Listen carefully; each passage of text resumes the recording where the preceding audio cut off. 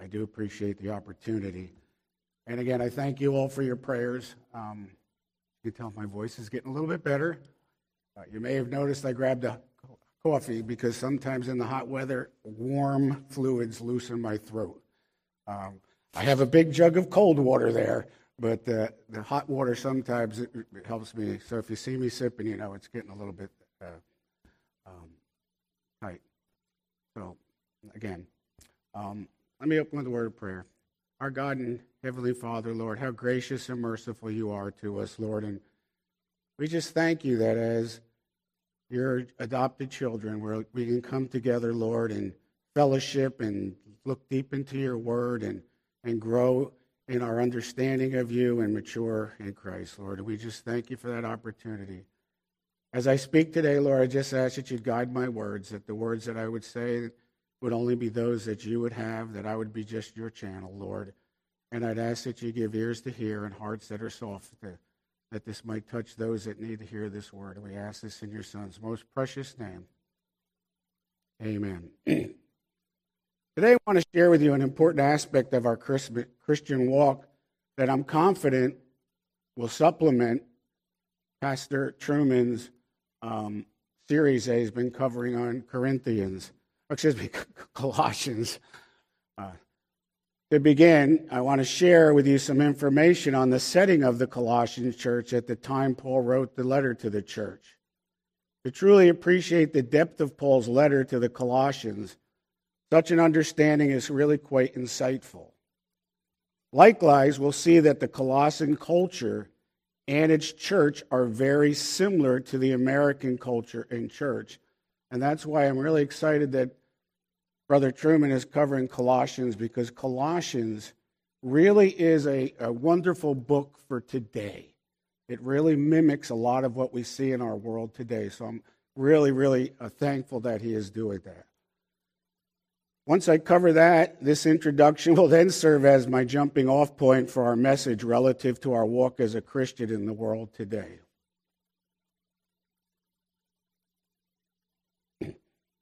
We're going to see that the history of Colossae, which is where the Colossian church was, had created an environment in which these relatively new Colossian believers were facing the residuals of their former lives, and that was entering into their worship of Christ. This was causing confusion and, more importantly, a lack of assurance of their salvation. I want you to see the picture I showed up before, just so you know, that's what Colossae looks like today. It's no longer there. It's completely gone. So let me give you a little of the background, because I think it helps you understand the book of Colossians really, really well. Colossians was part of what was called the Phrygia Tri-Cities, which was Hierapolis, Laodicea, which we all know from Revelation, and Colossae. It's interesting, when we talk about Laodicea, it talks about the lukewarm. Hierapolis had hot springs. It was sort of like a tourist area, but the water was terrible to drink. Where Colossae was ice cold, beautiful water. And it came together there in Laodicea, which became lukewarm and very much tasteful. So, very interesting topography there. But Colossae itself is on the Lycus River, but it was surrounded by mountains. It was also, though, had very, very fertile land, and I've already told you about the cold water and the fact that there was a lot of good, rich resources there. If you look at the map, that's a little hard to see, but it's the one on the left with the red lines. It actually, historically, had been at the crossroad of two main roads from in the area, which would bring folks from all the way from the Mesopotamia and where Babylon was, all the way over to Ephesus, and a north-south there in that area of the Turkey, which we call Turkey today. So it was a main crossroad at one time. However, several hundred and some years earlier, they had the ruling empire there decided that kind of takes it out of the way, because they'd have to come down, they'd go back, and then this way. So they cut it straight from near Hierapolis directly into Laodicea. And Colossae was a waning culture. It had been a center. It had been a very powerful, prominent. And at the time Paul wrote, that city was starting to become less and less.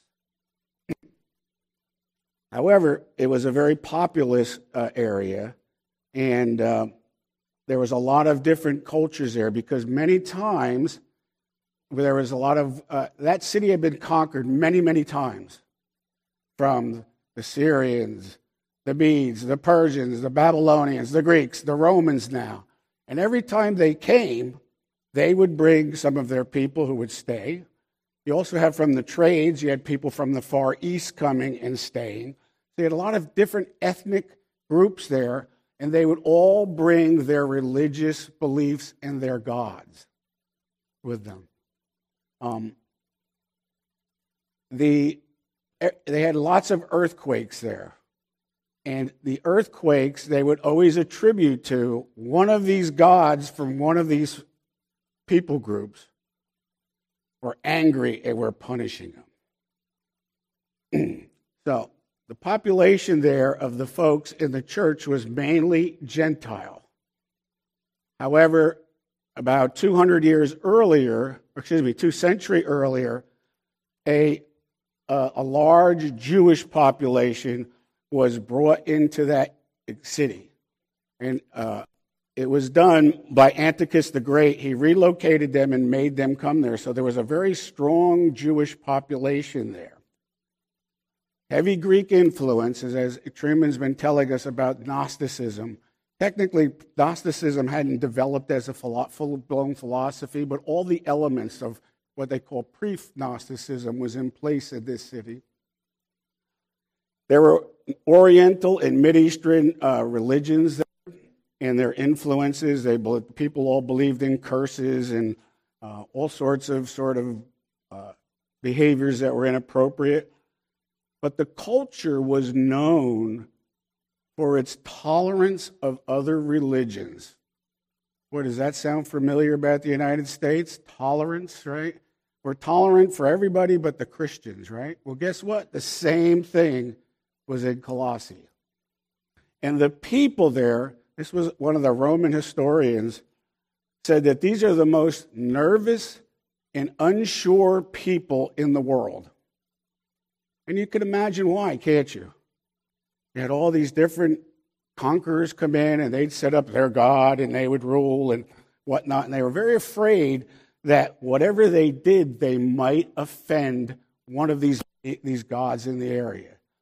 So they were very, very nervous about that.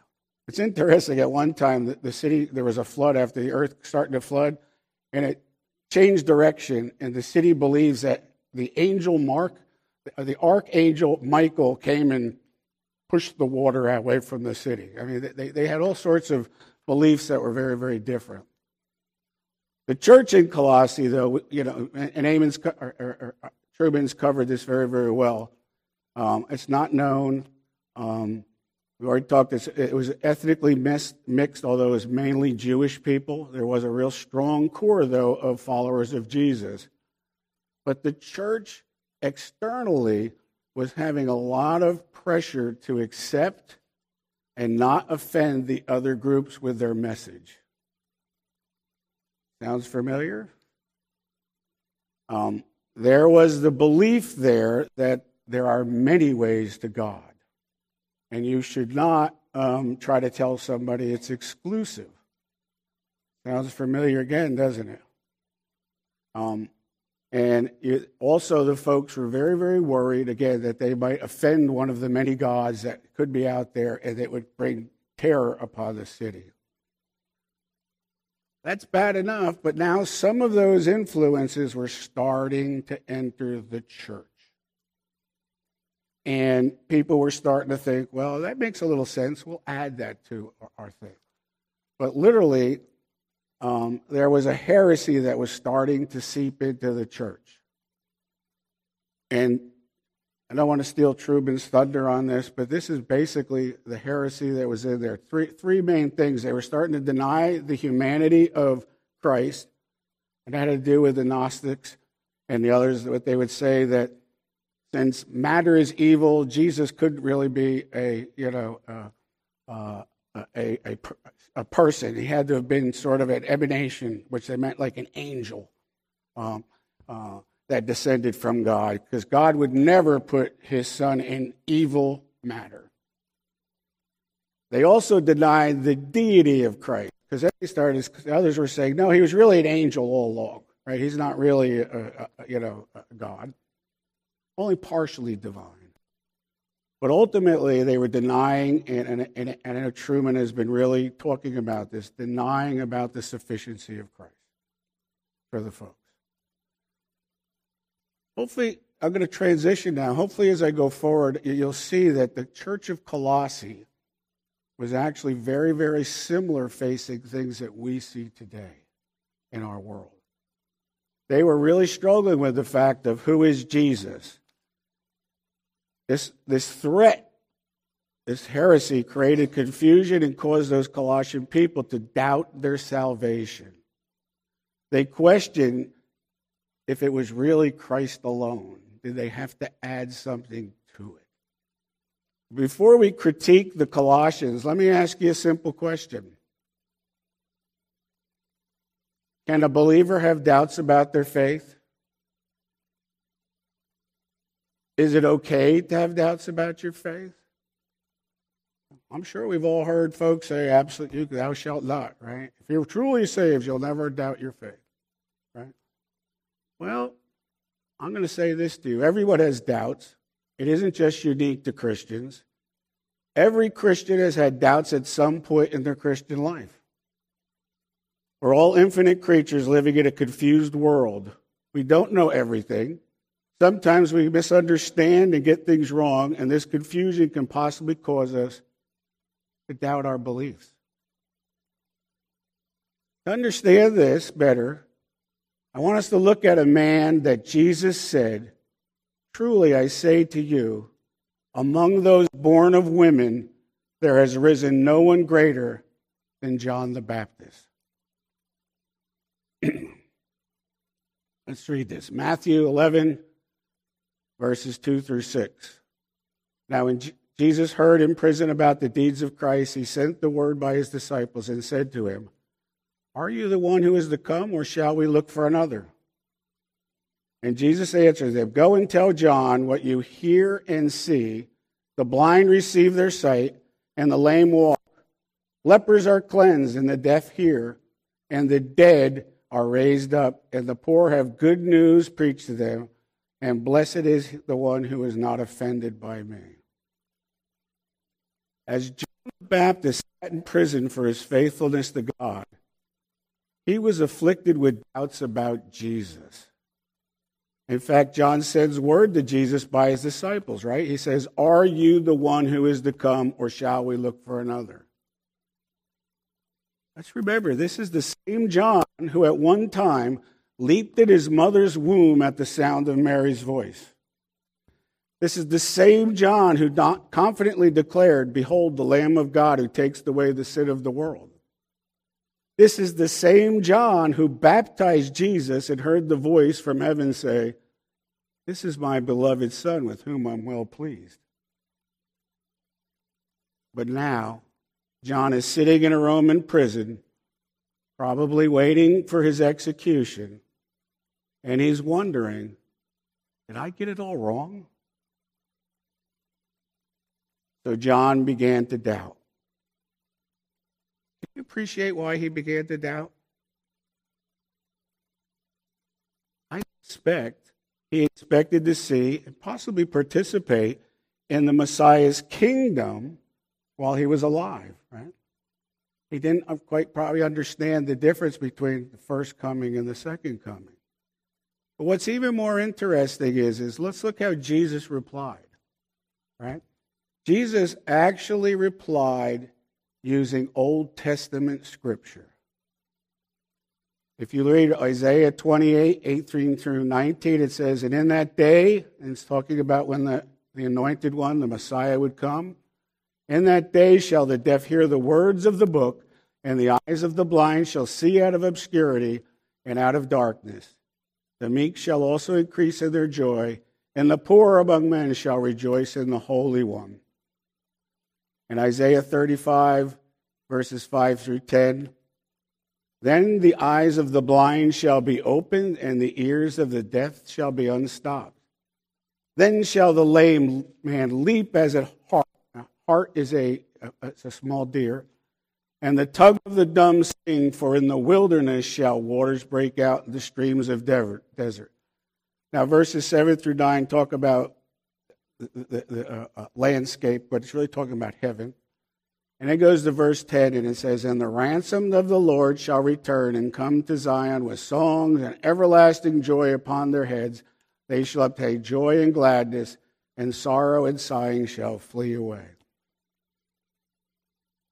If John the Baptist can have doubts, folks, and is it any wonder why we can have doubts on occasion? So the question isn't really, can Christians have doubts, but rather, what should we do when doubts come? Doubts can actually be a good thing. They can cause us to look more closely at what we believe and why we believe it. For example, a Christian who's going through a period of suffering may not feel God's presence in his or her life and may have some doubts about God's existence. This forces that person to reflect on how he or she knows God is real. He or she must ascertain whether their belief in God is based upon emotions or upon the evidence we find in Scripture. Things about God's immediate presence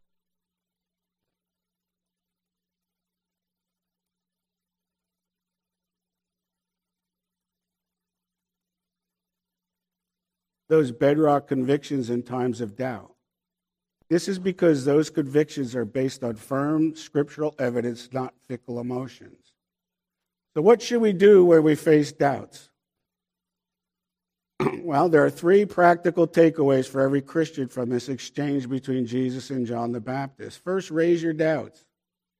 Don't suppress them. Express them. Doubts that are left ignored and unanswered could drive you to despair. Instead, follow the example of John the Baptist and articulate your doubts. Sometimes we can be ashamed to admit we have doubts, especially if we're in positions of leadership.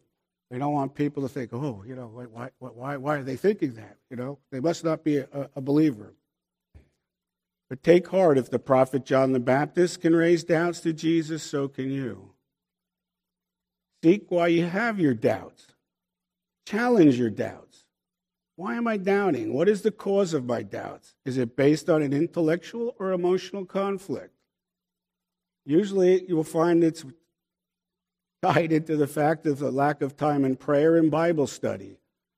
You've all seen that poem, Footprints. It talks about, hey, why was there only one set of prints, right? That's when Christ was carrying us. But someone also says, well, maybe we walked off. Lastly, seek insight and guidance from the sources of truth.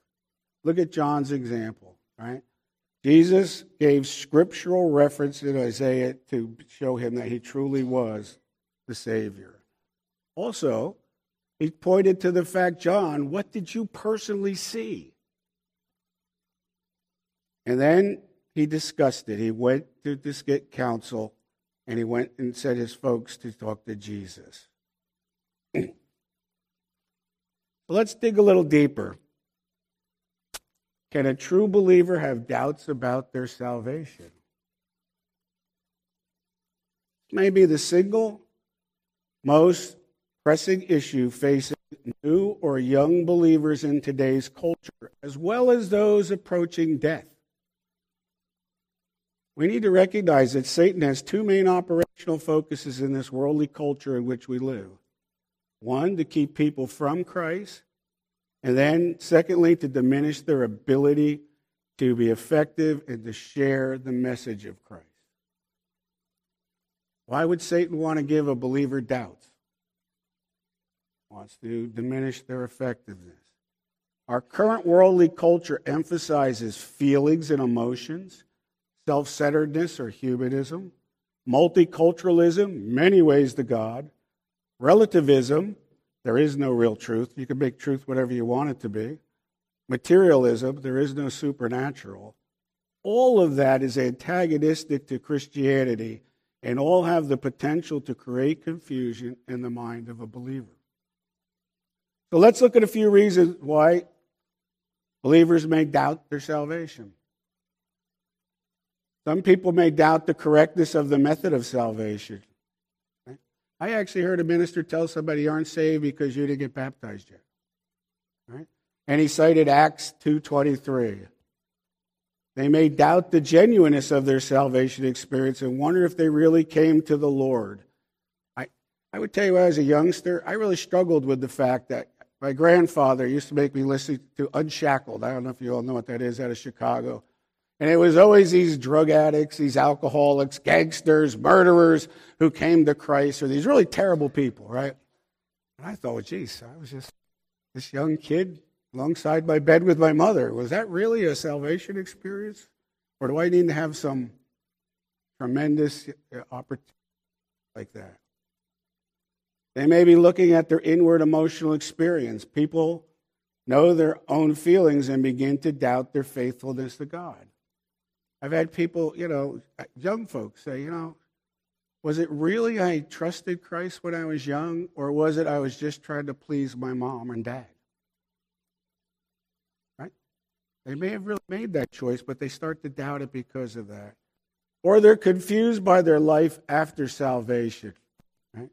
People get saved, and some people then go off and have become sinful.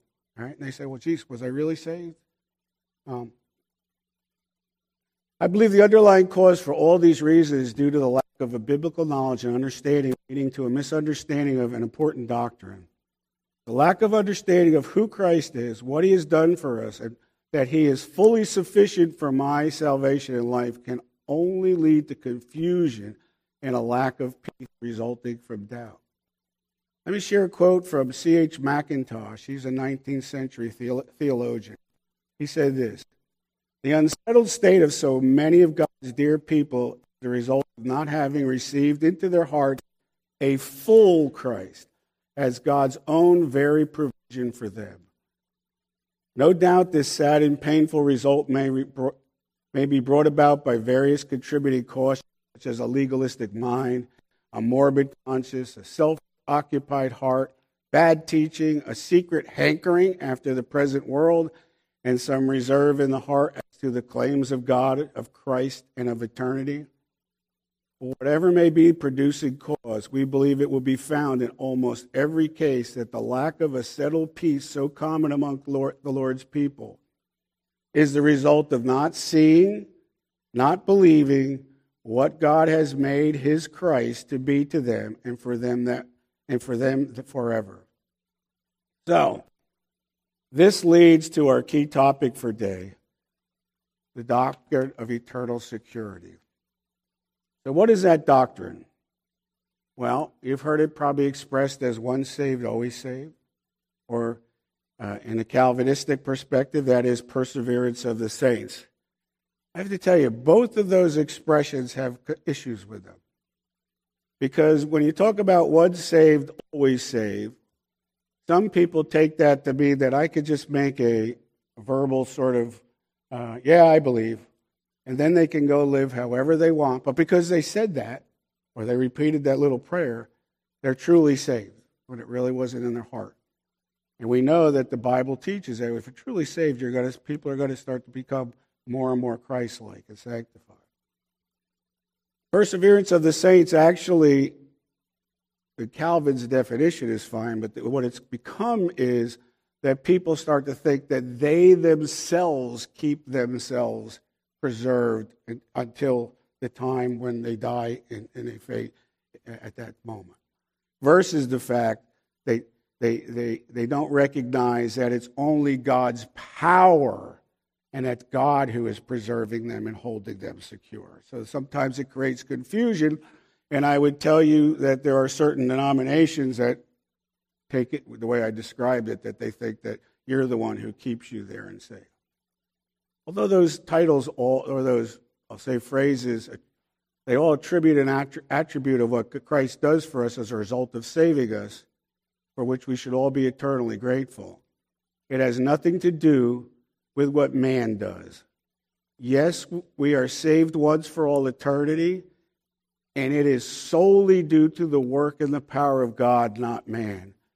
I believe in this doctrine, and it's an article of it is an article of the Statement of Faith for New Life Baptist Church. I don't know if you guys can read it with the print there, but I'll read it to you. It says, "We believe that all redeemed, once saved, are kept by God's power and thus secure in Christ forever. We believe it's a privilege of the believers to rejoice in the assurance of their salvation through the testimony of God's word, which, however, clearly forbids the use of Christian liberty as an occasion to the flesh." I really like the word here with regard to that. I also like the fact that the title in the Statement of Faith there is the eternal security and assurance of believers. I really like the terminology best, the assurance of believers, because assurance gives you the idea that there's something else holding.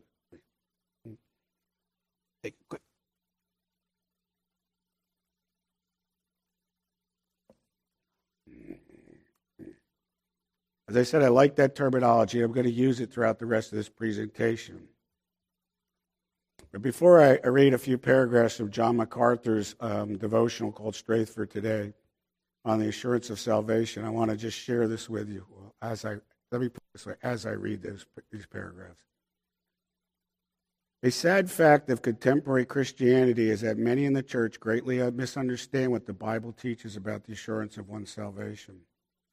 As a result, many genuine believers struggle with doubts about the reality of their salvation, while many professing believers are confident that they're saved, when in truth they are headed for hell. Such misunderstanding is unnecessary, since Scripture makes it abundantly clear that believers should not only enjoy assurance of their salvation, but should cultivate it. Because a clear understanding of one's salvation is so vital, Scripture encourages true believers with the promise of full assurance while making false professors uncomfortable by seeking to destroy their false sense of security. A true believer's sense of assurance should not ebb and flow with their emotions. It's meant to be an anchor even in the midst of storm, but a false professor does not have that assurance. So let's begin. Let me give you a little bit of a background with regards to the history, but also some interest. And I also got this from John MacArthur. Assurance of salvation has been a key issue throughout the history of the church, especially the Reformers' reaction to the Roman Catholics' assertion that since salvation is a joint effort between man and God, the outcome is in doubt until the end. John Calvin, the leading 16th century reformer, taught that believers can and should be assured of their salvation. He made the ground for assurance objective, which is important, urging believers to look to the promises in God's Word to gain a sense of personal assurance. Later Reformed theologians, and that included the Puritans, recognized that genuine Christians often lacked assurance. So they emphasized the need for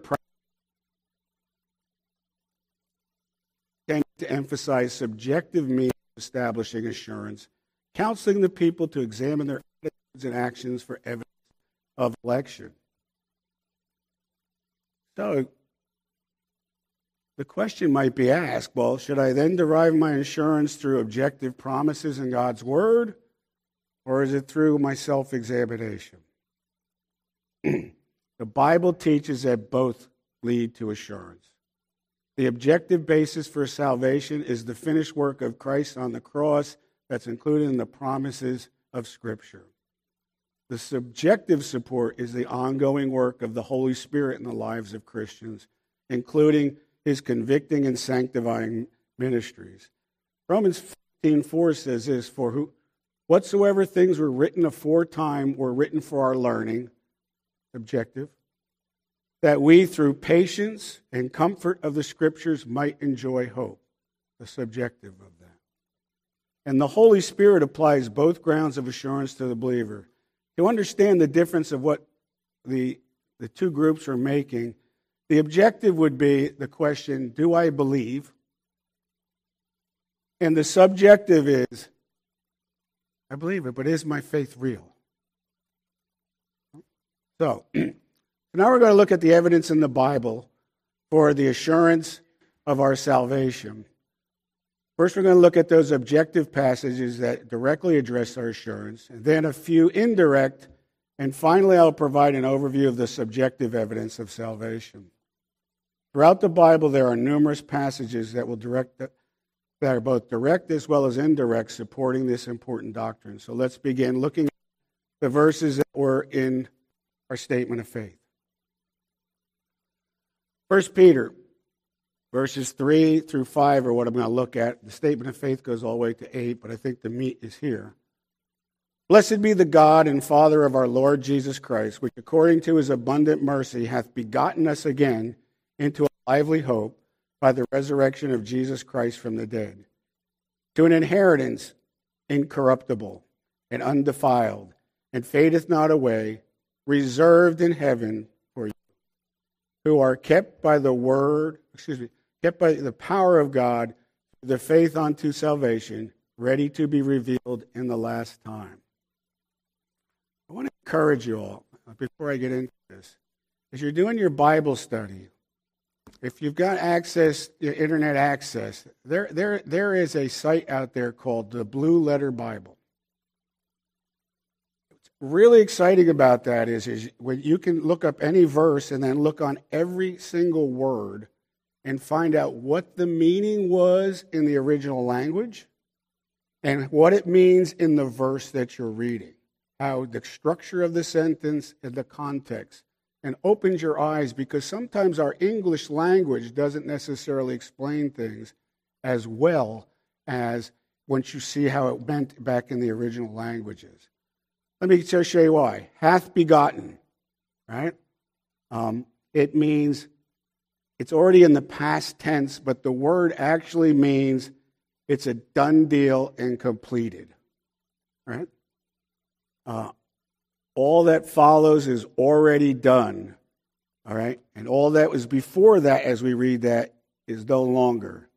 The lively hope, the word there for hope is assured confidence. It means a confident optimism. It means certainly as if it's already been done. Not that we use the word hope like, I hope my son gets married soon or something, right? No, it's something we know is actually as if it's done. The living hope is our salvation in heaven referred to. What's interesting is the words that are described for the inheritance. When inheritance is that which one is to receive or one that was appropriate to one. It means incorruptible means it's imperishable. It's not subject to passing away or decay.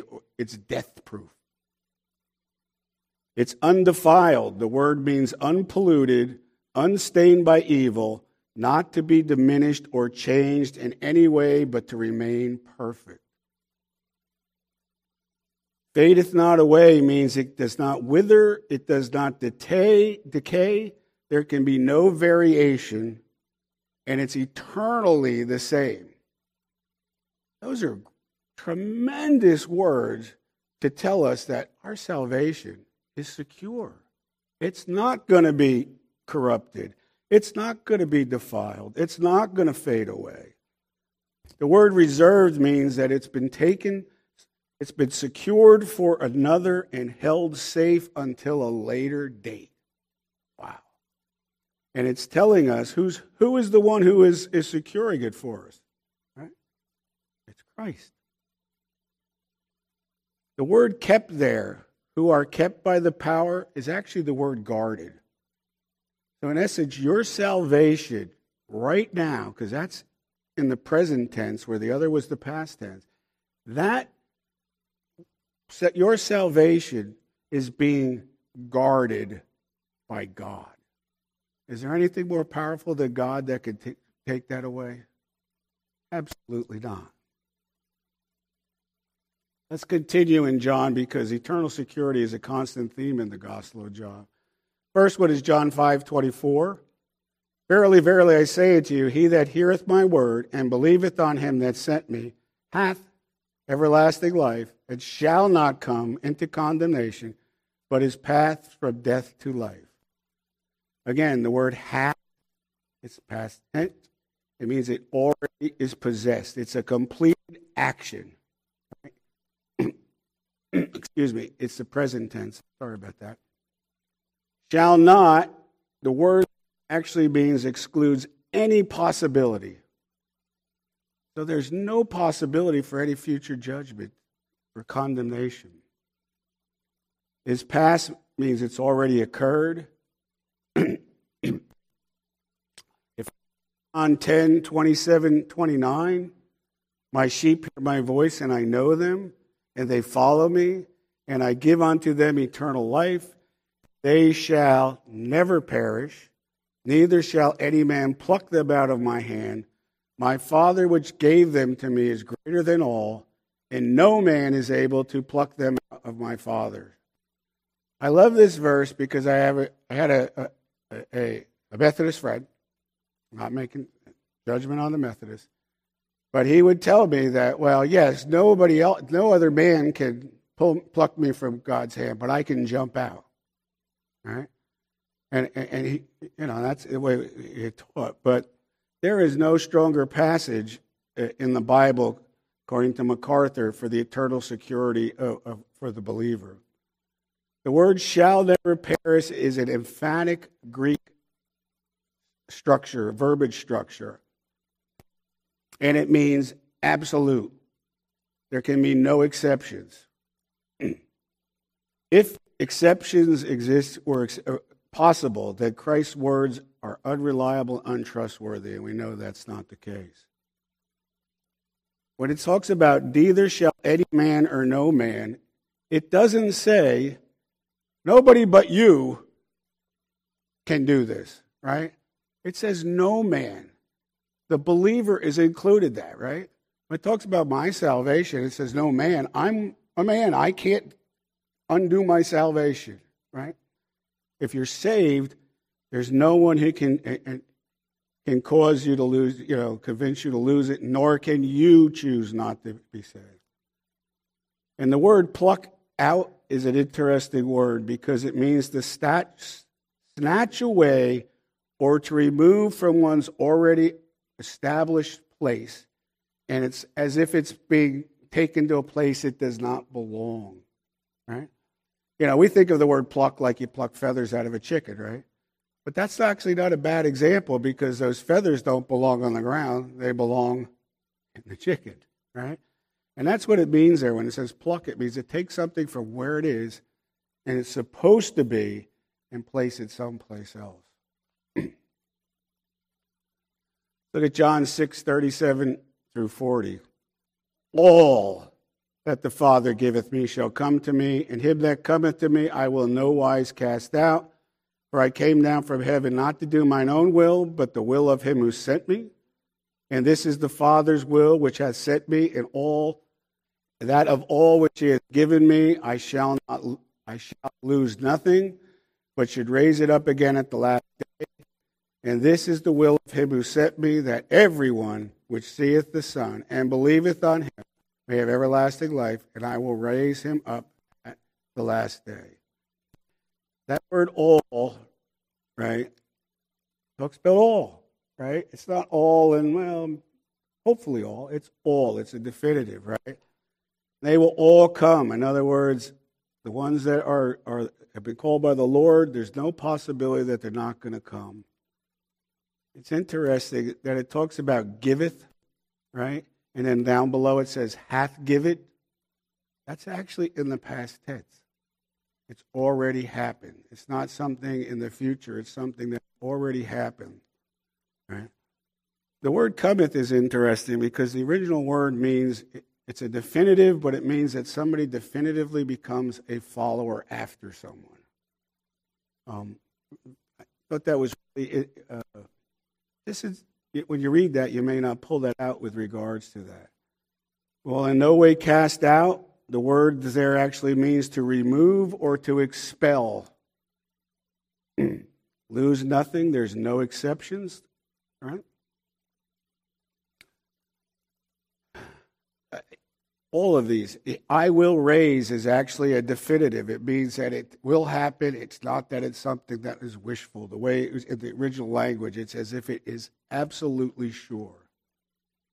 Let's look at Romans. Romans 8:30. Moreover, whom he did predestinate, them he also called. Whom he called, he also justified.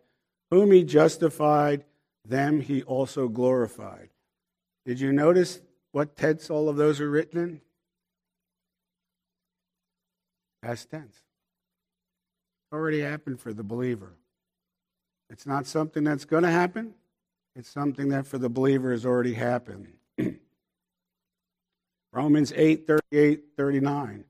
For I am so persuaded that neither death nor life, nor angels, nor principalities, nor powers, nor things present, nor things to come, nor height, nor depth, nor any other creature shall be able to separate us from the love of God, which is in Christ Jesus. Excuse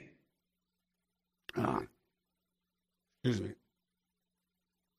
Shall be able is actually in the future tense. So it's saying in the future, you're saved now. It's past tense. But in the future, there's nothing that can impact your salvation. And it's interesting, the list he has there, when it talks about principalities, that actually is a reference to the fallen angels and demons. And when he talks about height and depth, there's actually two different interpretations I got from the commentators. One is the one that I've probably heard the majority of my life. That means everything in the universe, every direction in the universe. However, that was an expression at the time, a metaphorical expression that was used, because the actual words are astronomical terms for a star's path. And it meant the apex and the nadir. So when you see a star at night as the earth moves and the star, around the sun, stars seem to move. Sometimes they're higher in the sky and sometimes lower in the sky. So that became a metaphor for people's life with the Jewish culture. And what it meant was the high points of your life and the low points. And I kind of like the second interpretation because it quite tells us that, sometimes when we're riding high, we can forget about God, right? We're thinking about ourselves. And sometimes maybe we're so low, we've gotten into so much sin, people would think, oh, well, I'm going to, God's not going to ever forgive me. But what it's saying is despite all of that, wherever you are in your life, whether you're on the highs and the lows, your salvation is secure.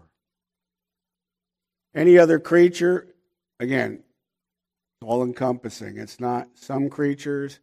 It's not only unbelief. It's all, which includes us, right? We can't, as my friends say, jump out of God's hand. 8:1, there is therefore no condemnation to them which are in Christ Jesus, present tense. No condemnation. So if somebody's saved, there can be no condemnation, past, present, or future. Very, very secure. A couple other, I'll go quickly because I know I'm getting a little bit longer. Philippians 1:7, being confident of this very thing, that he who hath begun a good work in you will perform it until the day of Jesus Christ. The word will perform means it's accomplished. It's been perfected. It is executed. It is complete. Very interesting. He will complete. He will execute. He will perfect us. Right? Psalm 23:6, surely goodness and mercy shall follow me all the days of my life, and I will dwell in the house of the Lord. House there is a permanent dwelling, and the word dwell means to dwell in something permanent. Right? So when we think about our salvation, right, we're dwelling in something that's permanent, right? 1 Corinthians and Jude, let's read 1 Corinthians 1:6-8. Even as the testimony of Christ was confirmed in you, so that ye come behind in no gift, waiting for the coming of the Lord Jesus Christ, who shall also confirm you into the end, right? The word confirm is an interesting word because it means to make firm, establish. It has a sense of something being put permanently so it cannot be moved, shall confirm you into the end, that ye may be blameless in the day of the Lord. Jude 24:27. Now unto him that is able to keep you from falling and to present you faultless before the presence of his glory with exceeding joy, to the only wise God and our Savior, be glory, majesty, and dominion and power, both now and forever. Right? The word there, to keep, again, is the word power. Since there's no power stronger than God, we don't have to work. And the word present there means to cause or to make stand in place, as the sense of when you put something in concrete and you set it so that it's not going to move. Wow.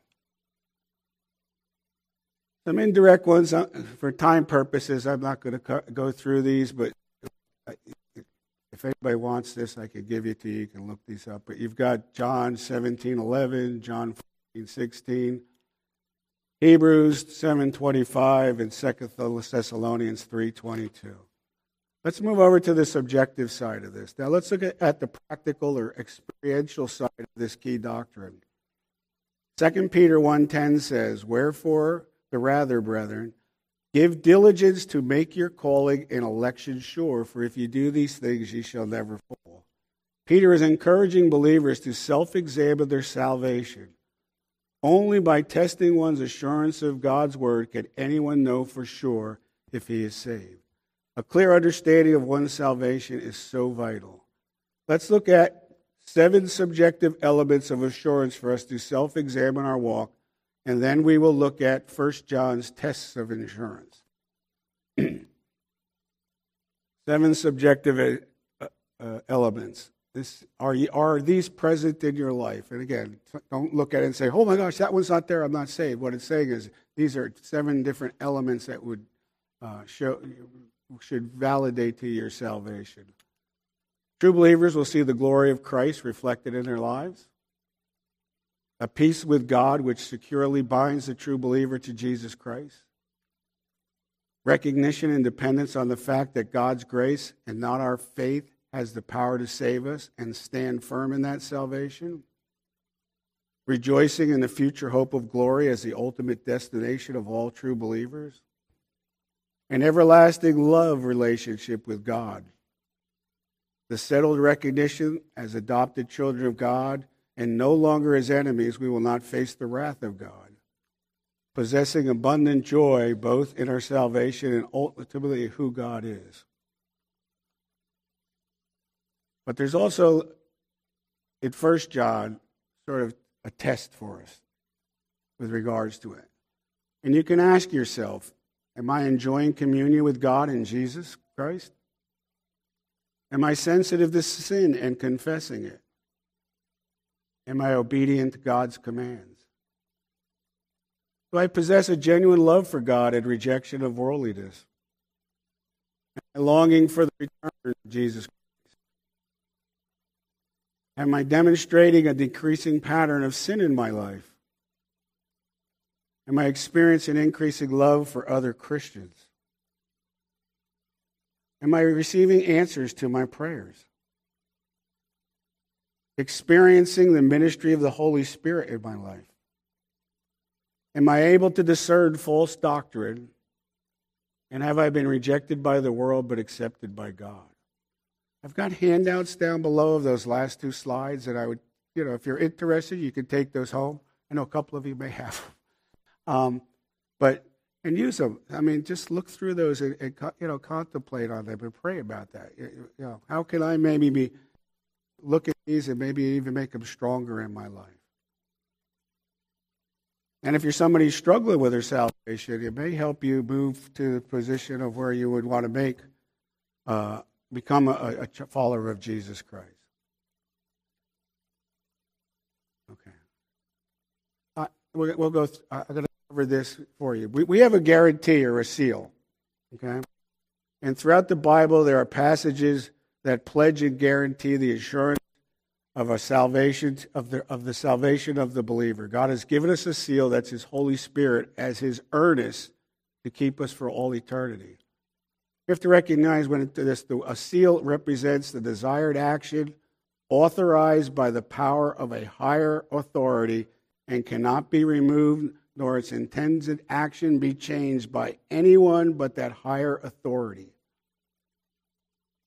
It symbolizes to others the authority and the ownership of that which has been sealed. So what does it mean to be sealed by the Holy Spirit?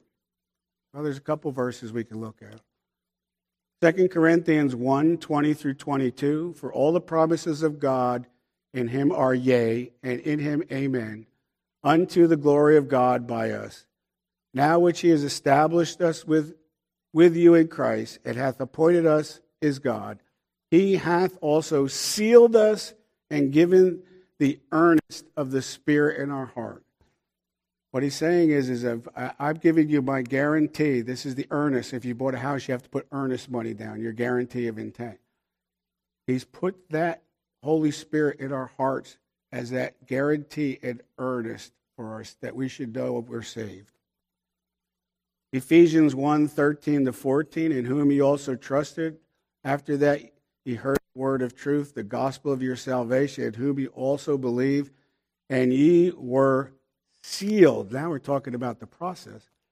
With that Holy Spirit of promise, which is the earnest of our inheritance until the redemption of the purchased possession. Again, we already talked about earnest is a guarantee, and the word inheritance has the meaning of that to which one has been granted or entitled to.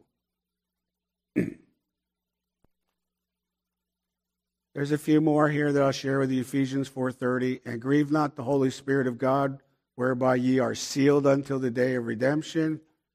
Ephesians 1:13, in whom ye also trusted after ye heard the word of truth, the gospel of your salvation, in whom also after ye believed ye were sealed with that Holy Spirit of promise. Then we have 2 Timothy 2:19, nevertheless the foundation of God standeth sure, having this seal, the Lord knoweth them that are his. And let every one that nameth the name of Christ depart from iniquity.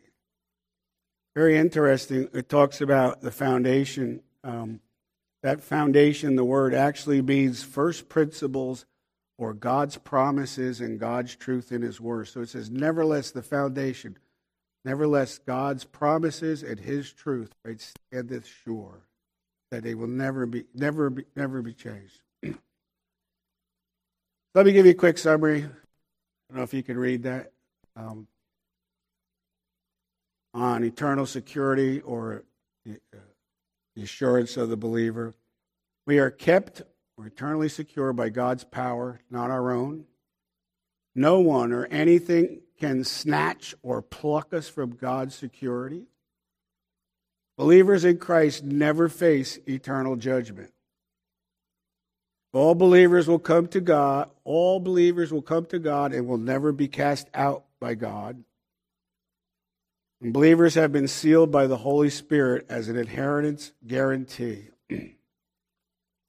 So,